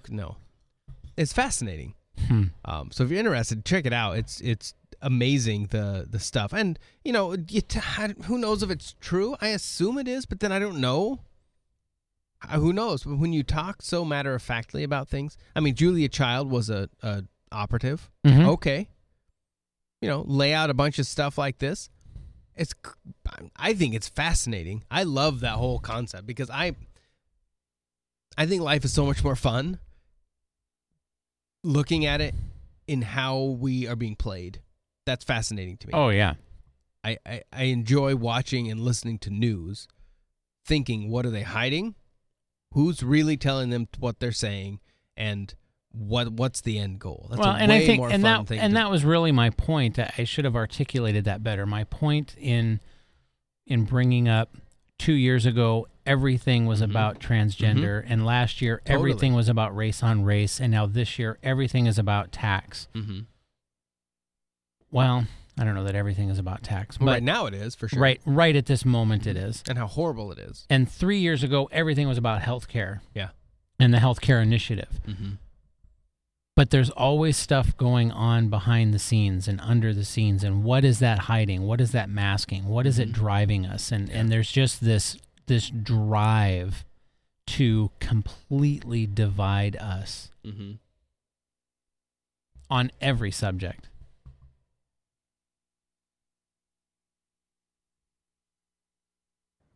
Can I take you back to the 20th of January, 2017? You're sat in Marine One, the presidential helicopter, flying over Washington. You've sat through the inauguration with your game face on, not giving much emotion away, as we all saw. What's going through your mind? Well, the first thing that went through my mind was sitting across from Michelle, how thankful I was that she had been my partner through that whole process. You've gotten to know Michelle is this Prince? quite well, and yeah, I think so. She is Prince. He's dead. Prince Harry. A spectacular, yes, Prince Harry, funny, and the ex-pres. warm person. She's not someone who was naturally inclined to politics. So in some ways, despite the fact that she was, I think, as good. Old Pachinik also claims that Obama was a CIA. She did this. Not a hack, like his mom was an asset. Really? Yeah, and that he's totally in there specifically because he was put in by the agency. That our marriage was strong. We're still.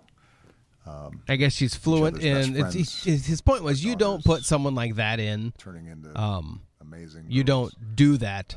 Amazing young women. Unless you're actually doing something. There was a lot of odd coincidences on the backstory of who he was, who his family was, how his schooling that no one really knows about, how the vetting process seemed to be fairly gray on some totally. I mean, this is a completely different rabbit trail, but somebody that was going to join the military as a cryptologist and get their background check, they go through such an extensive backstory that the military will send people to speak to childhood teachers of yours to find out if there's anything that may have been going on. Right, yeah. Just to figure out who you are and as a person. how that didn't seem to occur for a vetted president-elect was odd. Yeah. Well, and JFK was horribly unqualified for the job. Never should have got it. He was really ill and could not make a decision. Like he did not have a solid grasp on decision making. And that apparently there was a lot of thought that he would be taken out because of it. We see what happened there. Well, right. But he was extremely ill, like bad, deathly ill. So are you saying that our vote doesn't count? There's no point? I think at some level, yeah, I am. Because I don't know what there could be. Heretic. I don't know. Well, we're not a democracy is the deal. Powers that be. No, we're a republic. We're a representative republic. Yeah. Now, you don't say that out loud in public anymore because you will get ripped apart. Oh, well, Democratic, 3 million more people voted for Hillary, and so but Trump still won. I can't believe this happens. Do you know? I just heard that the other day. Someone was complaining about that still. Public school teaching. Ready for this? Come on. My daughter's she's a senior. She's taking a social studies class, and they had a segment on government, and the broad definition, so that they had a classroom discussion on why the Electoral College was created. So as I'm talking to her about this, I'm trying to have a real world conversation about this. And this is being led by the teacher. The teacher, yeah. So her perception, so what she came out of that with, I have no idea what he said, but her perception coming out of it was that the reason the Electoral College was created was because if the people were allowed to vote today, and one vote equaled one vote, it would be an irresponsible allowance of uneducated people casting a vote. This is what the teacher told them. It was her perception of the general concept of why the Electoral College is still there. Huh. It had nothing to do with we don't want Los Angeles and Chicago and when New I York explained City in those exact voting. words, literally those exact words, when I explained that, she said, well, why would that be bad? I said, well, that would mean your vote doesn't count. Well, it doesn't now. But Clinton won the popular vote by 3 counties. 3 counties in the United States. That's it. You take those 3 counties out of the game, and she gets killed. Sorry, her campaign got annihilated. Yeah, vote-wise. Those 3 counties. So those are like the insane, like uber left urban areas in the country. Why do we want those people dictating how the entire country's run? That's my issue, and that is I agree. The point of the Electoral College, really. Yeah, because you end up with 3 or 4 major cities that basically rule the entire roast. I just thought it was fascinating that there was there was such a lack of detailed explanation or truthful explanation. I mean, who gives this guy, girl, whoever is a male teacher? Yeah. Who gives him the data? I mean, where's he getting this from? And that's where I didn't hear the conversation. That's why I'm careful to articulate her perception coming out of it. So the conversation could have been, he could have dropped some information out there and then let the class discuss it, and he just let it go. Or it could have been him talking. In her explanation, it was classroom talk. He led a classroom conversation, and that's what came out of it. So, and then when I tried to pinpoint it down, it was... Anyway, so I just thought that was a fascinating... I just thought that was fascinating. Interesting. So, just not very well educated, I think, or public school system. This is who's going to run things in the future. Do those teachers, are they allowed to create their own curriculum? Or are they fed what they have to teach? Like in that class? At this point, they have to get the kids to pass the state test. So then they have to know the test and figure out what they need literally teach the test. Wow. So then they're not coming up with Here's another one. So my daughter comes home and tells me excitedly, and if we've got to wrap this up, I'm just rambling at this point, so we can shut this down any moment. But she comes home and tells me that in this classroom, the teacher drives them to a website to take a political affiliation survey. Do you know the website by chance? No, I don't. Oh. I should get it from her. Yes. And she proudly proclaims that she is a liberal Democrat. Not just a Democrat, but a liberal Democrat. Now, mind you, I know my daughter's views on a few moral issues probably would lean more on the Democrat fence. Okay. But she is adamantly against abortion. Adamantly. Yeah. She is completely against assisted suicide. Okay. Okay. So when she told me this news and I looked at her kind of goofy, she goes, well, what do you think I would be? And I said, well, knowing you and knowing some of your more liberal thoughts because of being in public school, I would have considered you more like a conservative Democrat, but not a liberal Democrat. Mm-hmm. Maybe a liberal conservative. Right. But probably closer to the fence. So I said, knowing what you know, do you realize that a liberal Democrat means you're completely pro-choice? You're completely okay with abortion. So what question did I ask you about abortion? She goes, oh, they only asked you one question. The question about, ready? Do you believe that abortion is acceptable in every circumstance?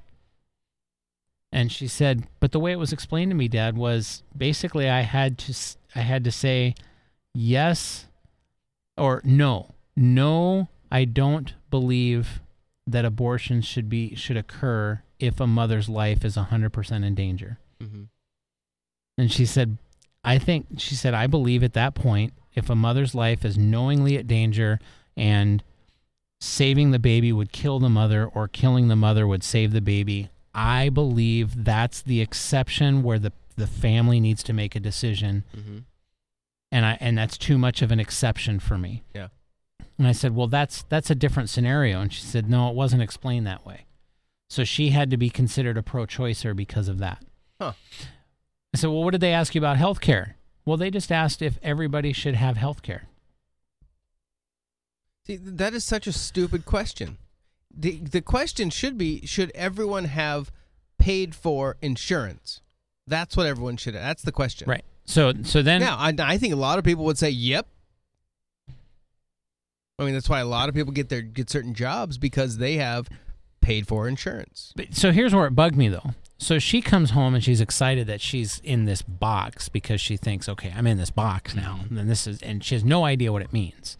No concept of what it really means, the label that's on her.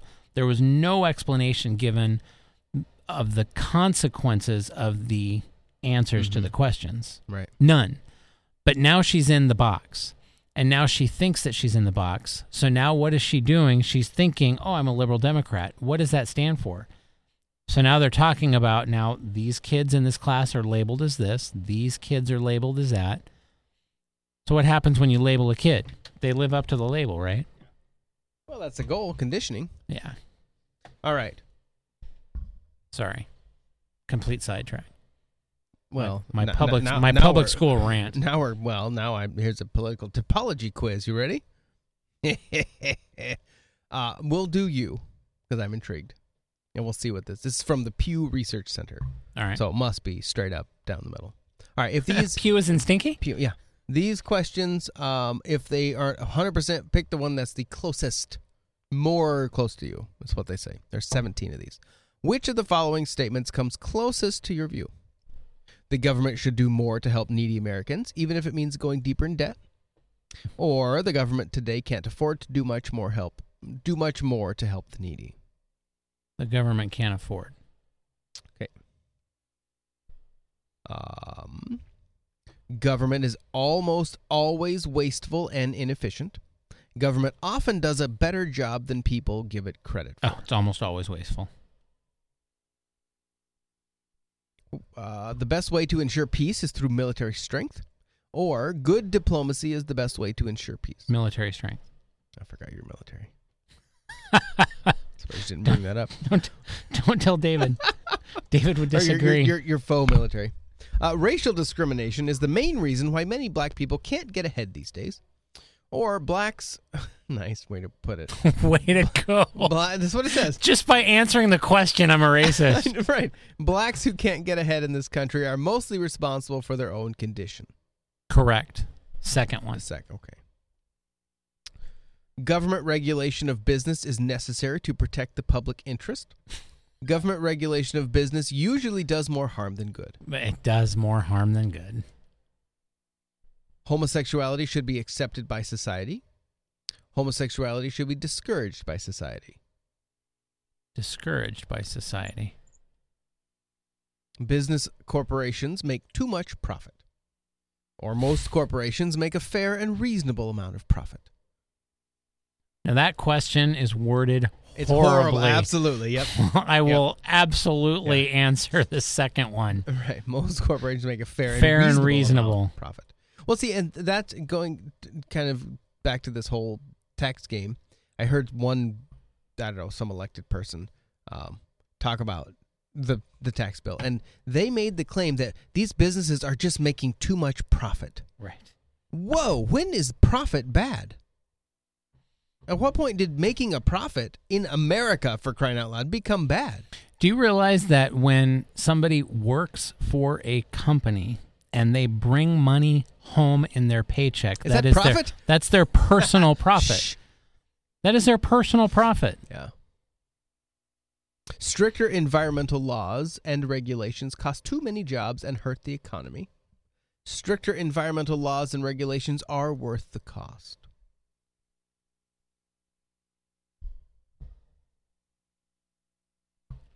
That's a hard one. That one is, yeah. Man, I could almost flip a coin on that one. I'm going to go stricter environmental laws. They cost too many jobs and hurt the economy, or are worth the cost.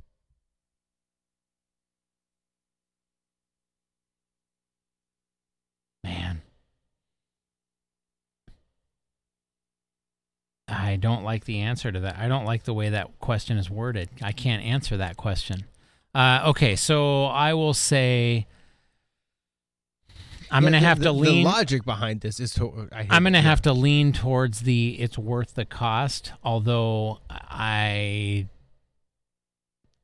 don't like. I think that there's no the two answers. It's kind of like asking, "Hey, did you walk to school or take a lunchbox?" That's exactly right. Yeah, that's exactly it. They aren't really one or the other. Yeah. This is a fork in the road, I'm sure, because this is where it's going to take you here or here. The others, So you say are worth the cost? Yeah. Okay, we'll put that down. Immigrants today strengthen our country because of their hard work and talents, or immigrants today are a burden on our country because they take our jobs, housing, and health care. Legal or illegal immigrants? It says immigrants. I would presume they're trying to go after the illegal immigrant, but they lump them together, and that is not a fair question. That is an inappropriate question. Correct. Because legal immigrants, I would say, right, they strengthen the country. Did you walk to school or take a lunchbox? Lunchbox? I know. Did you walk to school or did you see a bird yesterday? Right. Okay, so you can't answer that question. Well, yeah. Because legal immigrants, that's what the entire country was founded on. They're amazing. Correct. Illegal immigrants are the opposite. Mm-hmm. I just saw a statistic that 92% of immigrants that are in federal prisons are illegal.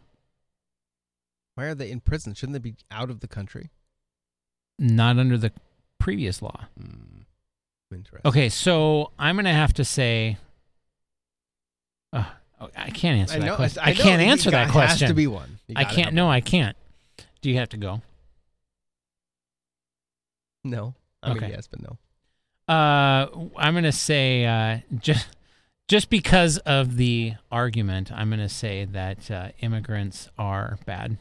Bad because they take our jobs, housing, and healthcare. Right. Yeah. Now, if we were to say illegal, if we were going to say illegal, I would be, and I'm certain. I'm going to go with the intent of the question. That was the intent. Yep. Poor people today have it easy because they can get government benefits without doing anything in return. Poor people have hard lives because government benefits don't go far enough and help them live decently. No. Poor people have it easy. The economic system in this country unfairly favors powerful interests. The economic system in this country is generally fair to most Americans. It's generally fair. Clearly wrong. Our country has made the changes needed to give blacks equal rights with whites. Our country needs to continue making changes to give blacks equal rights with whites. Well, I think the rights are unequal, but they're unequal in the wrong direction. The wrong direction. So I would have to say that we have gone and we have made changes. We have made needed. changes for equal rights. This seems like more than 17 questions. We're on 13. It's best for the future of our country to be active in world affairs. We should pay less attention to problems overseas and concentrate on problems here at home. No, we need to be involved in world affairs. So it's best for the future of our country to be active in world affairs? The way it's written is wrong, but yes, yes. Most people who want to get ahead can make it if they're willing to work hard. Correct. Hard work and determination are no guarantee of success for most people. I don't agree with that. So most people who want to get ahead can make it if they're willing to work hard. Absolutely. The obstacles that once made it harder for women than men to get ahead are now largely gone. Or there are still significant obstacles that make it harder for women to get ahead than men. Well, now this is where I would get shot, but I think the obstacles in front of women are women. But I would say the obstacles between men and women have been reduced enough or eliminated. They are now largely gone. Okay. Correct. In foreign policy, the U.S. should take into account the interests of its allies, even if it means making compromises with them. In foreign policy, the U.S. should follow its own national interests, even when its allies strongly disagree. Ugh. These questions are terrible. That's a globalist question here.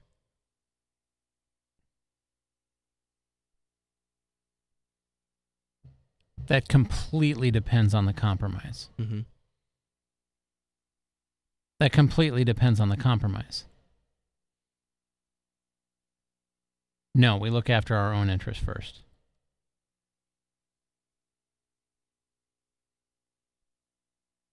All right, last one. In politics today, do you consider yourself a Republican, Democrat, or independent?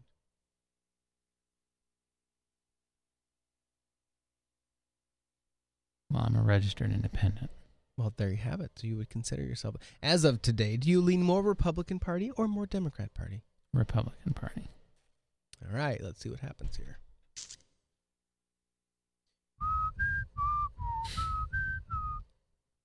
Your best fit is a core conservatives, along with how many percent of the public?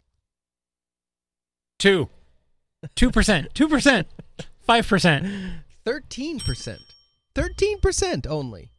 This overwhelmingly Republican group holds conservative attitudes across a wide range of issues, especially in their support for smaller government.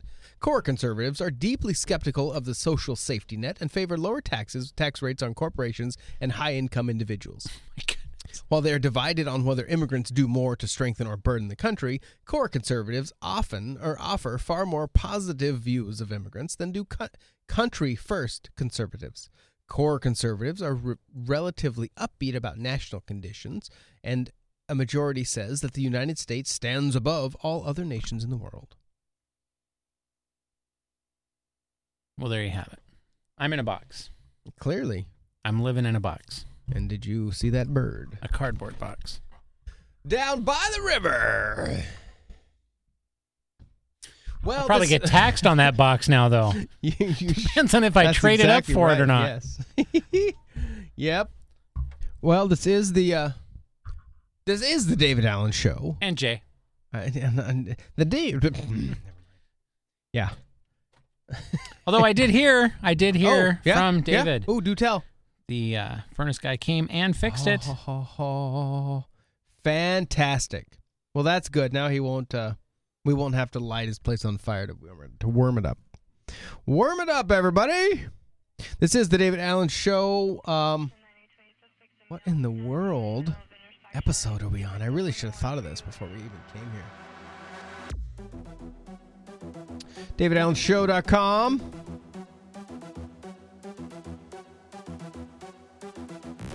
Thanks for having me, Alan. Absolutely, it was fun. I have to go spend my tax savings now. Your tax savings. What tax savings? This episode, number 61, December 27, 2017. Last We're near the Wednesday end, of the year. The last Wednesday of the year. DavidAllenShow.com on the iTunes podcast store and on the Google Play Store, I believe, for those of you with Android devices that don't want your battery slowed down because you have an old phone.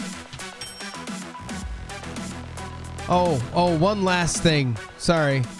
One last. This was in the queue. And I apologize. It's true. Boys can get their period too. I bet they didn't teach you that in science class. Quick news before we get into the subject. I just made some new social medias recently. You should follow me because that'd be nice. I just made a Musical.ly and hot damn am I obsessed with it. Oh my god, I love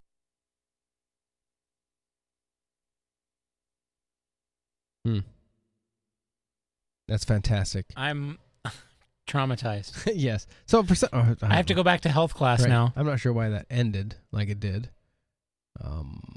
She made more social medias. So today we're gonna do that too. Great, thanks. Shameless self-promotion over. Hello, 'tis I, a man assigned female at birth. Pre-T, and yes, I get a monthly period, which I like to call Shark Week. So anybody that gets periods will tell you that they're terrible and they hate them, and it's a bad, not fun thing. And when you're a boy and you wake up with bloody boxers, that can be a little distressing, perhaps a little concerning. And when this happens every month, you may start to get a little depressed. At least I do. 'Cause you're a girl. Why is this happening to me? This is not a thing that's supposed to occur. Ah! So all of this is an effect of gender dysphoria, which sucks. Nobody would choose this. When you're on Shark Week, using pads and tampons can be especially difficult if you use the men's room because pads and tampons make a shit ton of crinkling noises. Now you have to go. Now you have to put the E on it. Now you have to put the E on this on Tunes. Darn it. Buying pads and tampons at the store is also pretty weird. No, you're a girl. It's not weird at all. Heck, I've bought them for my wife. I was gonna say I've done that. Yeah, wife. Hey, 2 women of age in the household. I've done that. Background about my own personal trauma with Shark Week, and then I'm gonna give you some tips of what has helped me deal with this dysphoria. So in 4th grade, does this my teacher person sound like a girl? Really? Is there? I really. This is a female. Yes. Yeah. How far do you have to let this play? This is brutal. Are you kidding me? Come on, there's another 2 minutes of it. Yeah. And okay. yet 297,000 views so far on this one platform, and this is taken from something else. Wow. So, Thank you. But so let's go down the logic road here for a minute before we wrap up. What? Okay, we have to start a logic road. Right. The logic road is this person, this girl playing the boy, said it's gender dysphoria. That's a disorder. That's a mental health disorder. Yeah. So diagnosed in the DSM-4. But the 5, no, it's not in. No, it's not in the 5. It's not. There you go. That's why they took it out because. Well, I did not look at it, but as I understand, it is. It is not in the 5 Younger anymore. Millennials. Yeah, not millennials. What are they? Post-millennials. Right. Postmoderns. Moderns. Moderns. Pre-moderns. If this person said, I throw up a lot. I don't want, every time I get done eating, I throw up a lot. And that's bulimia. Well, but if they identified as a heavy person, then we need to allow them to have surgery. Well, clearly, my point though is we don't celebrate this. No, of course not. We fix it.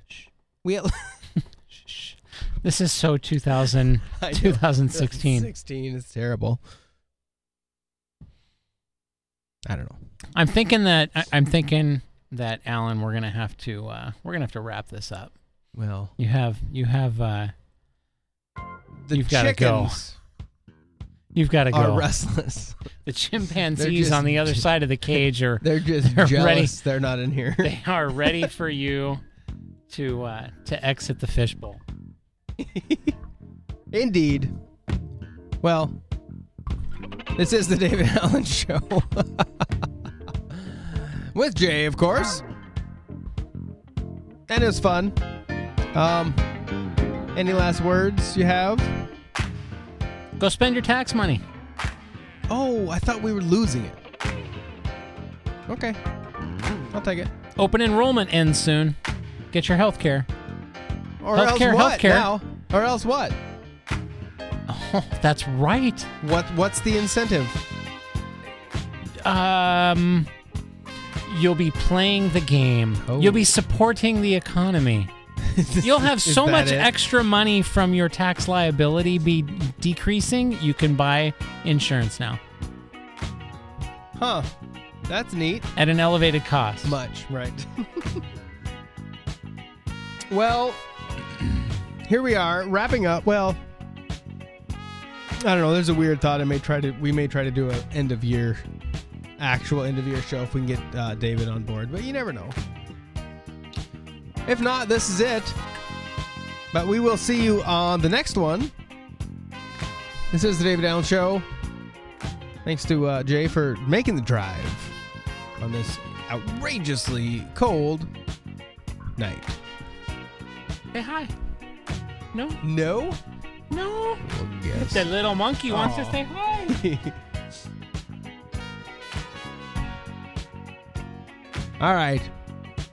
Alan's cute kids had to come and make a cameo. That's right. Beautiful kids. That's right. Have a courtesy great, of their mother. That is why they're beautiful. All right. Have a good one, everybody. See you next time. Or hear you next time.